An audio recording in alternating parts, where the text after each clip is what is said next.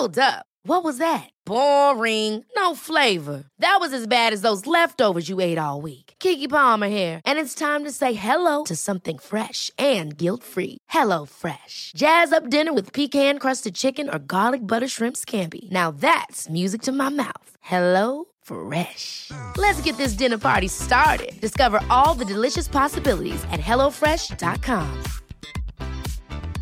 Hiring for your small business? If you're not looking for professionals on LinkedIn, you're looking in the wrong place. That's like looking for your car keys in a fish tank. LinkedIn helps you hire professionals you can't find anywhere else, even those who aren't actively searching for a new job but might be open to the perfect role. In a given month, over 70% of LinkedIn users don't even visit other leading job sites. So start looking in the right place. With LinkedIn, you can hire professionals like a professional. Post your free job on linkedin.com/achieve today.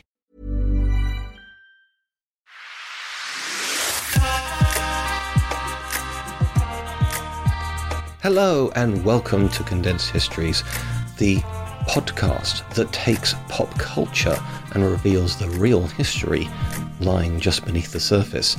I'm your host, Jem Duducu, and what we're talking about this time round is, whatever you do, don't look up.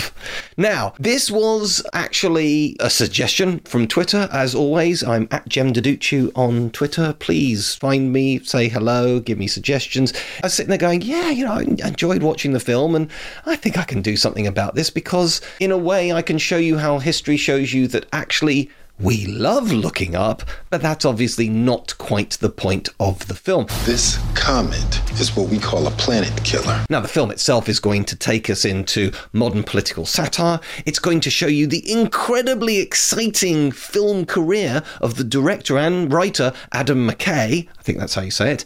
And also, it's going to take us all over the world through all eras, but obviously a lot of it might have something to do with today. So if you don't know what Don't Look Up is, well, actually, it's one of these films which is in every possible way a sign of its times, but as a movie, it's a sign of its time. An unfortunate sign of the times. So what do I mean by that? And I know I've mentioned this before, but I'll just sort of quickly run through this with you again. If you go back to, let's say, the year is 1990, and you wanted to make a serious drama, and you needed a bit of budget, perhaps it's set in the Victorian era, so you need to have some sort of decent sets, and you're going to have a couple of horses and that kind of stuff, different costumes, etc., which you just couldn't buy off the rack. Then you're going to have to make a movie, because that's the one that's going to have the budget to buy all that stuff. So in 1990, if you were a serious actor and serious director, the prestige products were in the movies. TV was fine, but it had only been, in 1990, one of the biggest hits around the world was Baywatch, and while it was a huge hit, I'm going to say it probably wasn't the best written or acted thing out there. I hope you agree with me. And when I first saw Baywatch, I thought, do I really want to do another show like this? The sizzle reel, which was the rescue guys in slow motion on the beach. So, fast forwarding now, the reason why I picked 1990s, by the end of the 90s, we get the granddaddy of all these high-class, high-quality dramas on TV, The Sopranos. I'm serious. Now, serious is what happens if you don't pay. By my hand. But since then, there's been, Boardwalk Empire, The Wire, and so on and so forth. Just, which one's your favourite? Is it Succession at the moment? Was it Billions? There are just so many of these extremely well-made, very expensive TV shows that run for series and series, usually from the likes of Netflix and HBO, which allowed sort of stronger language and more graphic scenes of an adult nature or of violence, etc. So they kind of beat NBC or the BBC, for example. Now, in the 21st century, if you want to do serious drama, well, good news. Something like Succession is running series after series, so you have hours to develop these characters and not 2 hours and done. So that's one thing that's caused problems, and it was going in that direction anyway because the budgets for the likes of HBO and Netflix, etc. are huge. Comparable to the likes of a movie. By the end of its runtime, we had things like Game of Thrones that was costing $10 million an episode. When you play the Game of Thrones, you win or you die. There is no middle ground. 10-episode series, you're talking $100 million. That's as much as a Hollywood blockbuster would cost. And what I found interesting is the big fight at Winterfell against the White Walkers. That episode came out at about the same time as Avengers Infinity War. Now, one was one of the biggest grossing movies of all time, did gross over $2 billion, and yet the fight between those two, the battles between this thing on TV and this thing on the big screen, Hollywood at its loudest and sort of explosioniest, it held its own. Game of Thrones. Now, you may have preferred one over the other or whatever, but the point is, back in 1990, a battle scene on TV would have been 6 or 7 people rudely shoving, and that's it. So, yes, so partly, people just simply will not be making the likes of Shawshank Redemption or something like that nowadays, or Dances with Wolves. It'll be a mini-series on Netflix. It's not that people aren't interested in the drama, but it's just not what's setting the box office on fire. Add to that the pandemic, and what has been shown again and again is if it's aimed for younger, if it's like The Croods 2, which was a big hit and was in the cinemas for a long, long time because parents kept taking their kids there, or if it's a Marvel movie like Shang-Chi, then again, it's going to do good box office. The only movie that made over $1 billion at the box office worldwide in 2021 was Spider-Man No Way Home. Ever since I got bit by that spider, I've only had 1 week where my life has felt normal. I thoroughly enjoyed it, for the record, but the point of it is that it was a great movie and it was leaning on 20 years of film history, if you like, but it was still skewed very young. At the same time, you had everybody sort of like raving about Steven Spielberg's recreation of West Side Story. It's one of Spielberg's rare flops, but there's nothing wrong with it. It's not a bad film. Nobody's saying, well, this is Spielberg at sort of 1942 level. That's one of his movies, which is also a flop. No, he's on fire. This is a 5-star film, but it's going to appeal to older people. And in the height of a pandemic, is it worth risking your life to go and see a movie, is what people are thinking. It was the same thing with Ridley Scott's The Last Duel, which was $100 million epic set in the Middle Ages. I've seen it. It was stuck onto Disney Plus only about 5 weeks after it was in the cinemas because nobody went to see it. I think its worldwide gross was less than $20 million. It lost millions, tens of millions. But again, it wasn't a vanity project. There was nothing wrong with it. It's just not what people go to the cinema for. So with Adam McKay and Don't Look Up, that just isn't a film that's going to be stuck on the big screen. The last film he made did make it to the big screen, called Vice. And the weird thing about Adam McKay is he's different as a director. This is the man who wrote, sort of, and directed Anchorman, The Legend of Ron Burgundy. Ladies and gentlemen, can I please have your attention? I've just been handed an urgent and horrifying news story, and I need all of you to stop what you're doing and listen. Cannonball! He's worked a lot of times with Will Ferrell, The Other Guys, Step Brothers, Talladega Nights. All these are Adam McKay movies, and therefore you'd think that why would he go from that to something more serious? He also did The Big Short, an incredibly powerful look at the financial crisis of 2008-2009. And also, as I said, Vice. This was a political movie. Now, it has funny elements in it. There's a very clever false credit scene running on that, where you think if things had ended at this point, it would have looked great. But no, he's going to make more mistakes. So Adam McKay clearly has this great sense of humor. Rick, where'd you get a hand grenade? I don't know. But at the same time, he can do serious stuff. The Big Short might have some amusing moments in it. It has got these great cameos where famous celebrities sort of keep your attention by explaining what they mean by shorting a market or things like that, with Margot Robbie in a bubble bath. Here's Margot Robbie in a bubble bath to explain.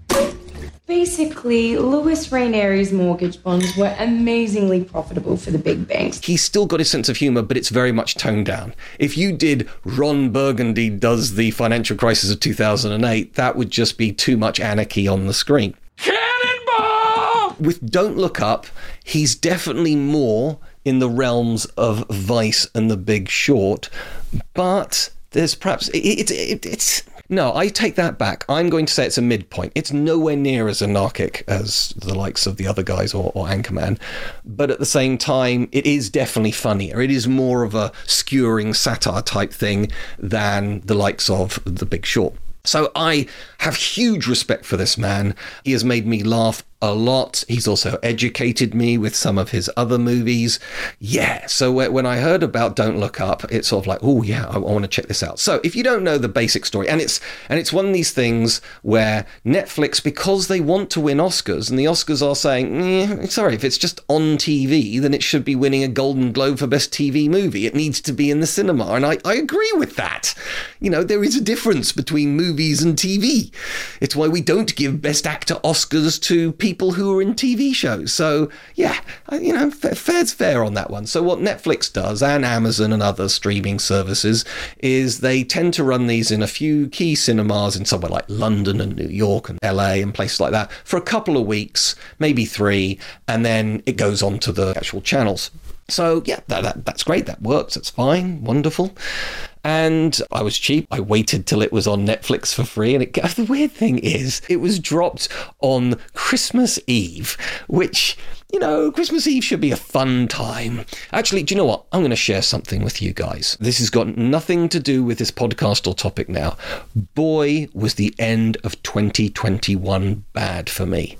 I was able to record some of these with this going on in the background, and hopefully this will get you a little bit of respect. And if you respect it, then please give me a good review. Give me some subscriptions or some 5-star reviews on whatever podcast you're listening to. But check this out, okay?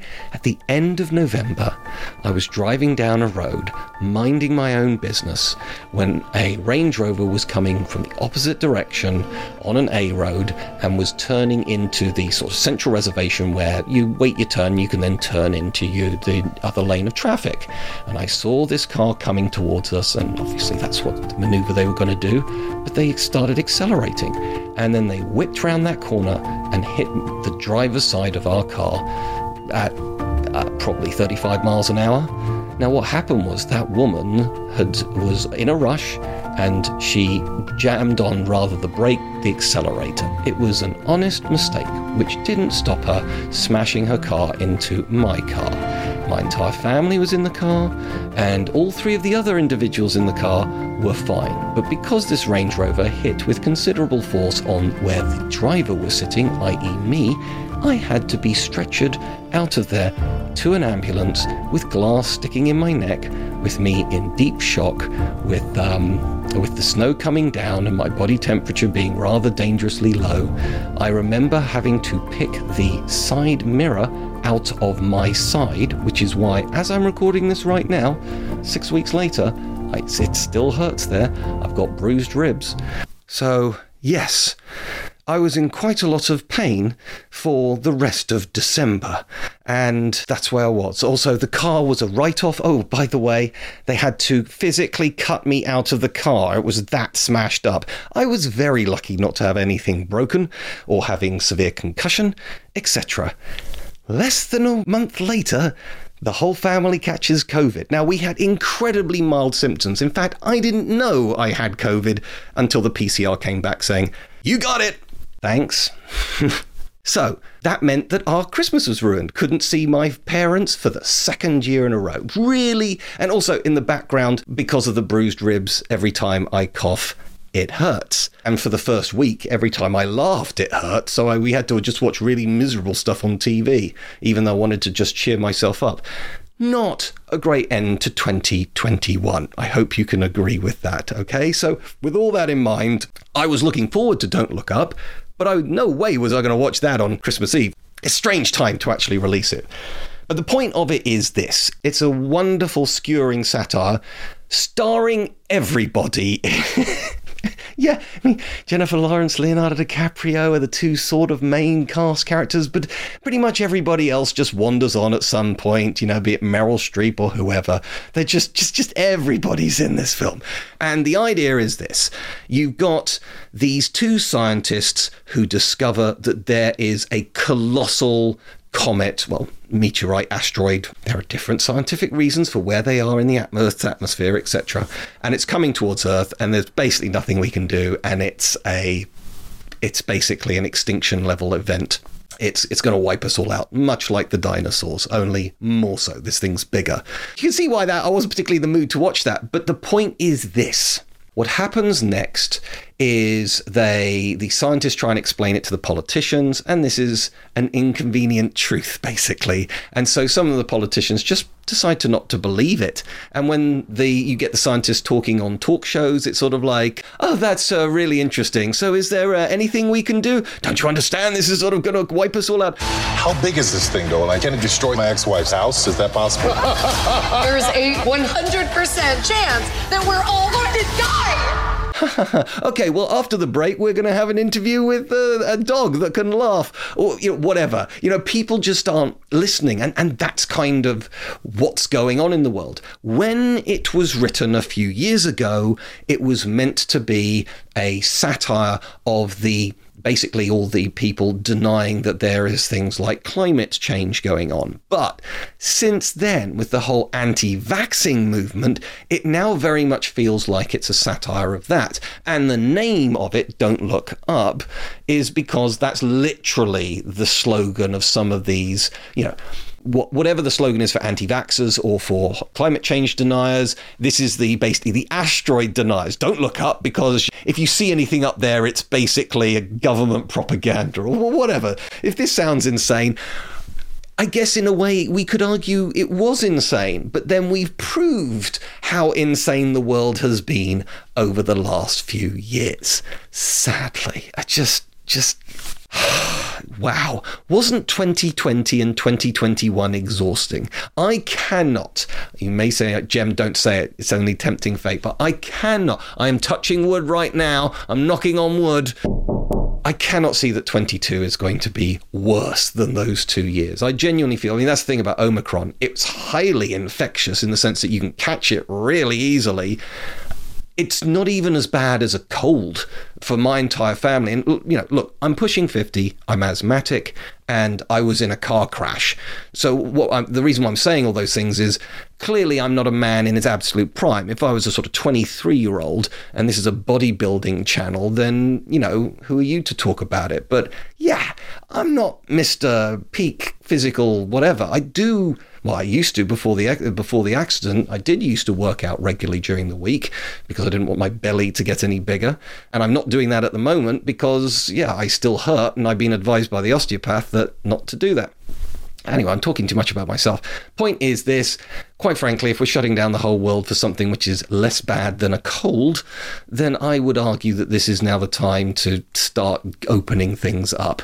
I am, for the record, both double vaccinated and booster shotted as well, so yeah, that's probably why it didn't affect me too much, but that shows you that these things work, people.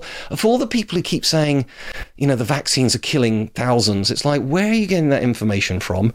And where are you getting the information about how many people are dying of COVID? Now, I bet there's some kind of wonderful circular logic there going, no, everybody who died from COVID actually died from the vaccine, or some idiocy like that. But I don't know. It's all pretty tiring. And you didn't come onto this podcast to hear this. Yes, get on with it!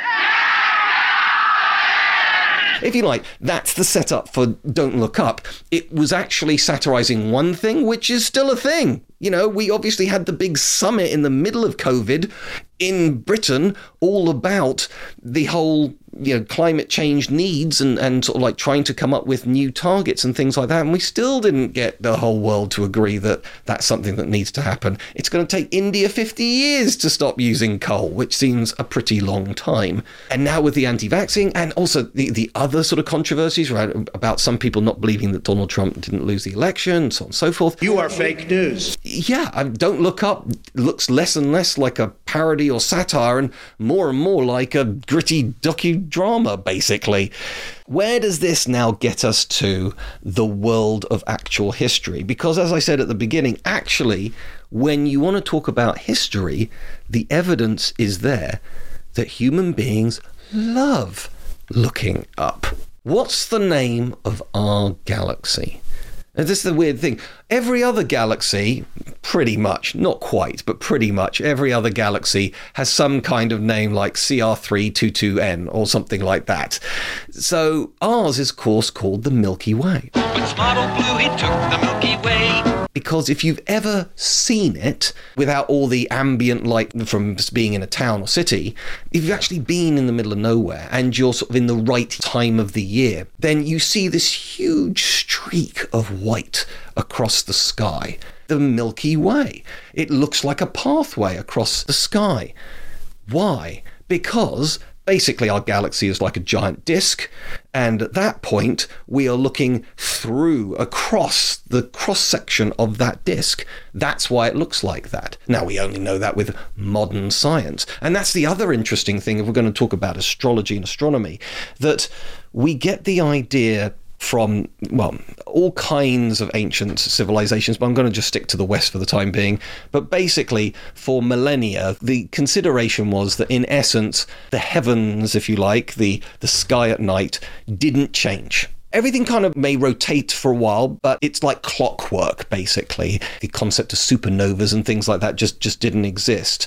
So the idea was that everything was fixed, and that basically the stars were, I love the one idea, in medieval Europe, the idea was that basically the heavens are almost like a dome over us, and yes, we've got planets and stars, the sun there, you know, they're actual celestial bodies, but everywhere else, the stars, the little pinpricks of light, those are little holes on, if you like, the cloth of the dome over our planet, and basically those little pricks are some of heaven's light coming through, so we can kind of sort of see glimpses of heaven. Love that. Very poetic. What are they?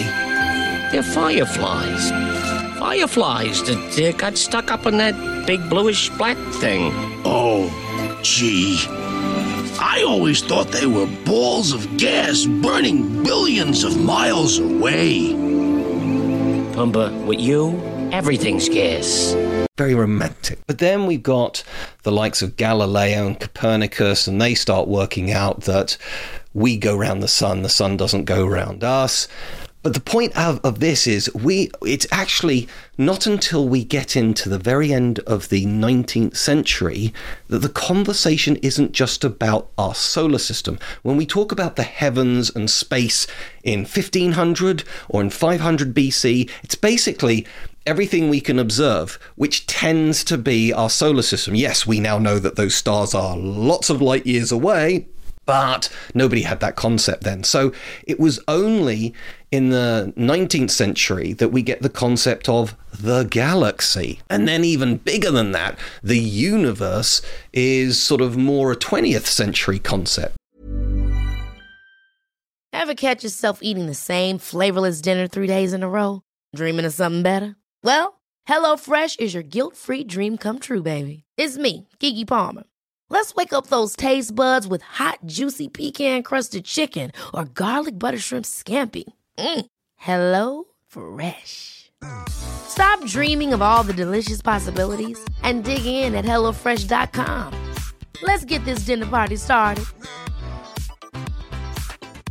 I'm Sandra, and I'm just the professional your small business was looking for. But you didn't hire me because you didn't use LinkedIn Jobs. LinkedIn has professionals you can't find anywhere else, including those who aren't actively looking for a new job, but might be open to the perfect role, like me.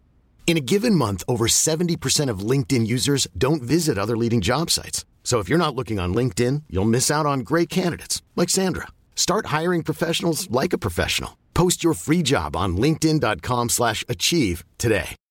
Since 2013, Bombas has donated over 100 million socks, underwear, and T-shirts to those facing homelessness.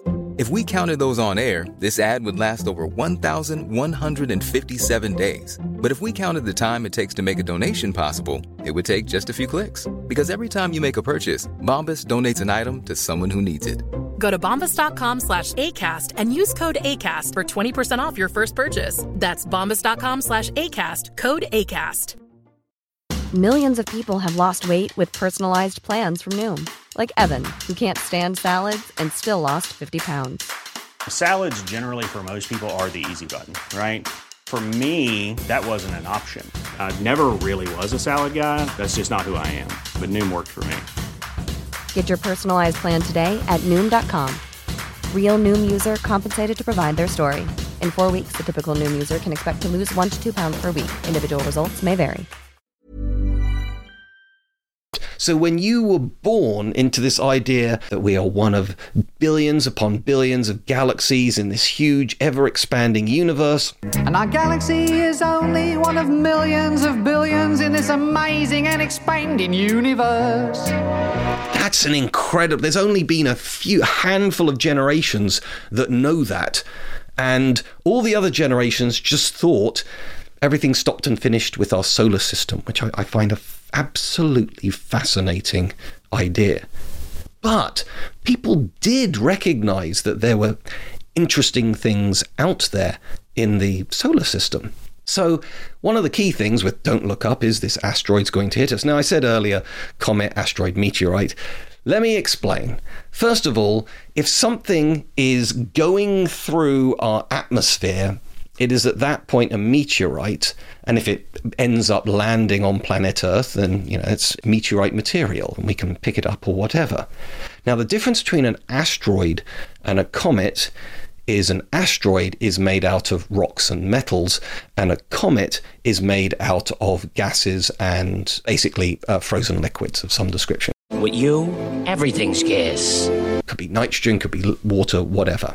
And one of the really interesting ideas is we don't know what was happening on primordial Earth, like 3 billion years ago when the planet was forming in the solar system. We don't know exactly what the atmosphere was like, and more importantly, where did all this water come from? 2/3 of the Earth's surface is covered in water. We have the water cycle, the water evaporates in the sea, turns into clouds, rains down on the land, filters into the rivers that go back out to the sea again, and that cycle repeats itself. What I find fascinating is we don't make water. It gets recycled in that cycle, which you learn in school. So that means that you're drinking the same water that the dinosaurs were drinking. And so there was a theory that we do know that the early Earth, this is way before life even evolved on the planet, was being hit by lots of meteorites, asteroids, etc., comets. And so there was a theory that maybe it got bombarded by so many water-rich comets that's where we got our water from. So they actually landed, and this, I'm talking like 3-4 years ago, they landed a probe onto a nearby comet to test the water. And they discovered that the water there was so different to the water on planet Earth that either they'd freak coincidence gone onto the one comet that was completely different to all the other comets, which is statistically less likely than the other finding, which is the water from planet Earth was formed here naturally and wasn't brought in by comets. But this idea of seeding, another thing is, where exactly did life start? How did life start? Maybe it had been seeded. Microorganisms fell off a comet and started breeding here, and that's how life started on Earth. That still could be a thing. We don't know. But of course, as people have pointed out, that doesn't solve the problem of how life started. It just tells us how life got to planet Earth. It doesn't tell us how it started on some other celestial body at some point. So that's a fascinating idea. But this is all very recent science that I'm telling you now. Instead, let's go back to what people were seeing out there. Well, one thing, and I did say, people didn't see supernovas. Actually, they did, but they didn't realize it. There was this incredibly bright light in the sky that was so bright it could be seen during the day, which, as you know, is incredibly rare for a celestial feature. And this was noted not only in Western chronicles, but in Chinese chronicles too. And people managed to work out where they were talking about in the sky, and what they saw is, I believe, it's the Crab-Headed Nebula, which is the gaseous remains of a supernova.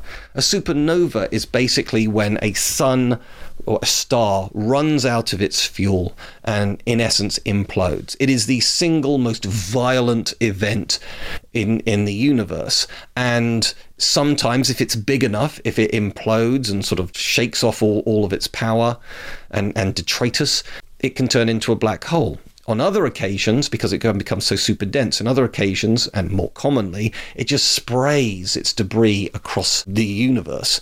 And what's interesting is, everything on the periodic table, if you want to whip out a periodic table, everything up to the element of iron, we know was made during the Big Bang. Everything bigger than that is made in other events in the universe, and in particular the super heavy metals, things like gold, for example, which is an incredibly large atom compared to something like hydrogen, then that we know is made in the last few hours of a supernova. So if you have a gold ring, for example, that was made in the heart of a dead star billions of years ago, and those particles sort of spread across the Milky Way and eventually settled on planet Earth, and that's where gold comes from. And, you know, as other people said, that I can't remember off the top of my head who said this, but the elements that are in your own body, yes, we are largely sort of like carbon and hydrogen and oxygen, you know, we're organic chemistry, but we do have other trace elements as well, of like rare earth minerals and things like that. Those are basically stardust. You are made in part by stardust, and that it doesn't get more romantic than that for me. And obviously, we're talking way before the even concept of history, concept of life on Earth. We're talking billions upon billions of years ago. Fascinating stuff. Personally, that this stuff blows my mind. I am not a believer of any religion, and when you look at this sort of like this information that we get from science, that sounds almost more fantastical, more wonderful than anything that you could sort of put in a holy book. But anyway, the other, as I said, so basically we've got evidence of astronomers looking up into the heavens in ancient China and ancient Europe, and there are entire structures, buildings in places like India and Mexico, which were used centuries ago by people trying to start measure and predict movements in the solar system. I know in one of the Warhammer episodes I mentioned how there's the long count of the Aztec calendar that was meant to end basically at Christmas 2012. Victims adhere to the Mayan calendar, which predicts the end of time to occur on the 21st of December of 2012. Which led to a movie, as well as all kinds of weird conspiracy theories. But actually, if you look at their culture, what they were trying to do is show that this sort of 5,000 year long count, as opposed to the like 50 odd year short count, they were trying to express basically the immense time out there in space. And they were wrong, but they were going in the right direction. And this is a society that didn't even use metals for anything other than decoration. You know, no armor or weapons or anything like that. They hadn't produced steel, for example. They were able to smelt gold. So, yeah, so that civilization that still used sometimes stone tools and stone weapons was still sophisticated enough to start creating calendars that lasted for millennia, not centuries, millennia. Amazing. And they had specific groups of people whose job was to look at the stars in the heavens. We can't stop looking up. You know, one of the first things you probably got taught as a kid is twinkle, twinkle, little star, how I wonder what you are.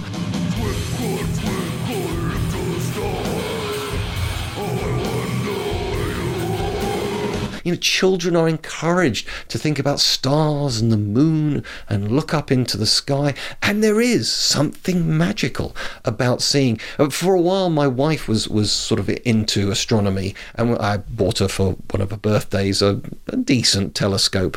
And look, well, first of all, it is slightly disappointing that everything you see in telescope is upside down. Nobody tells you that, okay? But suddenly being able to see Tycho, the really big crater at the bottom of the moon, you could just clearly see it. It's like, wow, that's something special. And if you've got a decent enough telescope, you can, I mean, a pretty good one, to be honest, not something for like £100, $100, something better than that, you know, being able to see the spot on Jupiter and just sort of seeing a planet hanging there in the blackness of space. That awe and wonder exists in 21st century people. I know, I am one. So imagine what that was like to somebody 1,000 years ago, which doesn't have all the science and education and documentaries that I've been lucky enough to see over my lifetime. The one thing that Brian Cox was actually, he's a popular scientist. Professor Brian Cox, he teaches at Manchester University. He was at CERN in Switzerland. He also used to be in a pop band, D-Ream.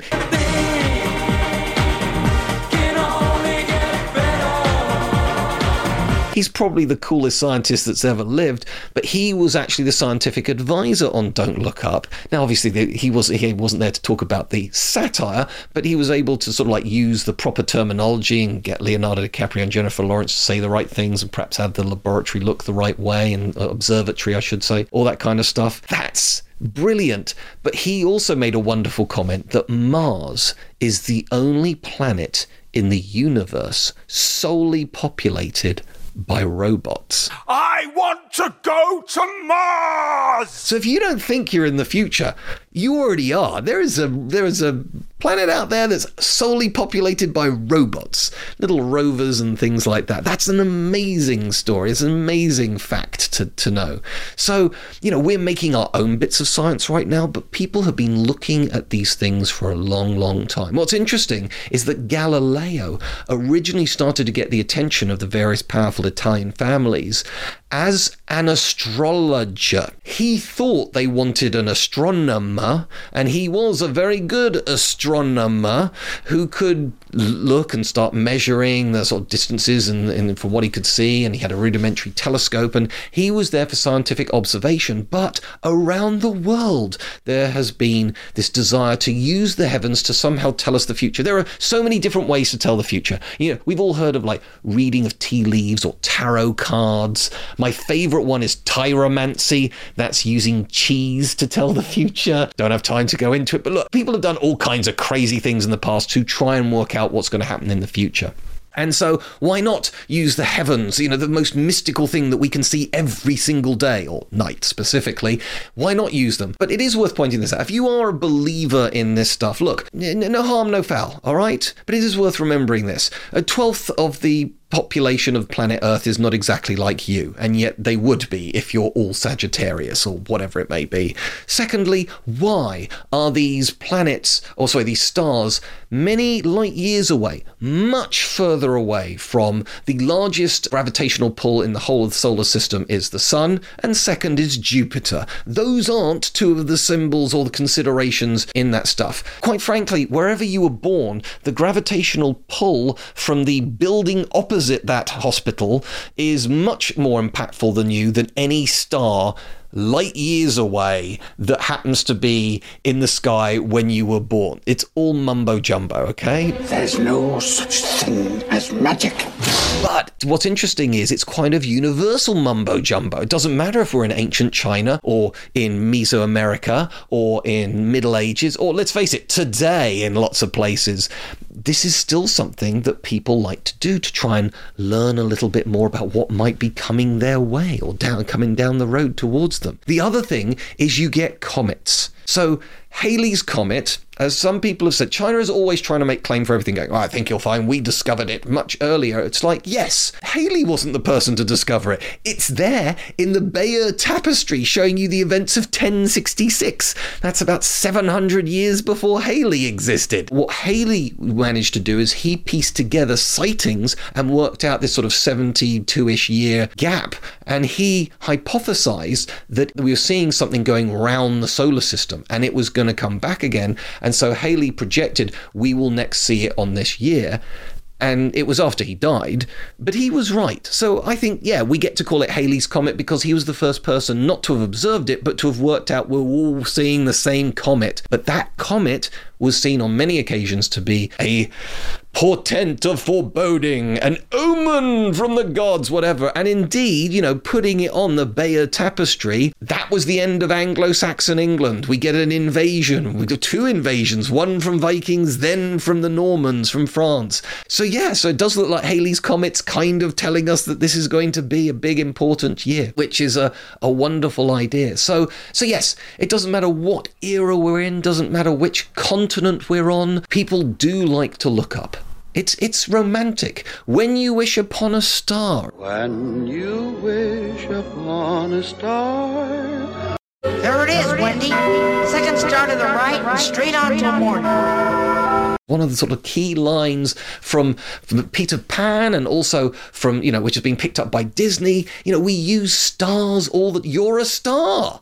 We give people 5-star reviews. Please give this podcast a 5-star review if you can. That'd be lovely, by the way. So yes, so for some reason we make these connections with stars. Super important. So actually, the one bit about Don't Look Up that doesn't actually work is we would look up. We love looking up. It's a great thing to look up. But in terms of being an excellent satire on hysteria that happens in the world, then yeah. And if you are one of the people who really enjoys sort of like looking into, well, are we 100% sure that Donald Trump didn't lose the election, or how convinced are we that global warming isn't just something invented by people who want to sell more solar panels or whatever? The key thing here is, I'm going to go back to the historical thing. There may be a good story in a chronicle, but how reliable is that chronicle? We need to look at the biases, and there's no such thing as a non-biased chronicle. This is why reading scientific papers is so hard, is because they try and take all the bias out by taking all the adjectives out, so it's just very dry information.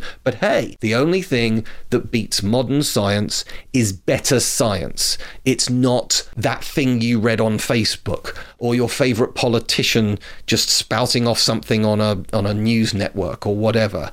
I'm sorry, but science is pretty strict on this. Somebody's come up with this pretty strong evidence, which has been tested in laboratories over and over again, and then sometimes people come up with better science, but not always. And sometimes, E equals MC squared. That was worked out 100 years ago, and it's still as true then as it is today. So, yeah. By the way, last thing I'm going to tell you, wonderful thing, is laboratory. Always wondered, where's that come from? I don't think that's Greek, and it isn't.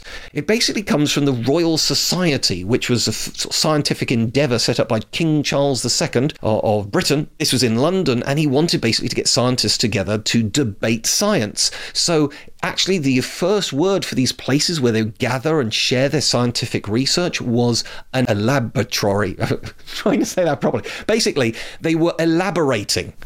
So an laboratory turned into just laboratory. But there we go. So lots of science this time round. Hope you enjoy. And look, if I've sort of inspired you to check out some of Adam McKay's other movies, then Vice and The Big Short are really good, modern, slightly funny views of what's happened in the 20th and 21st centuries in America, socially and politically. And if you just want a good laugh, then Talladega Nights or Anchorman, whichever one you want to go for, then fill your boots. But yeah, he's a really talented individual. Thank you very much for listening. And as always, a new episode coming soon.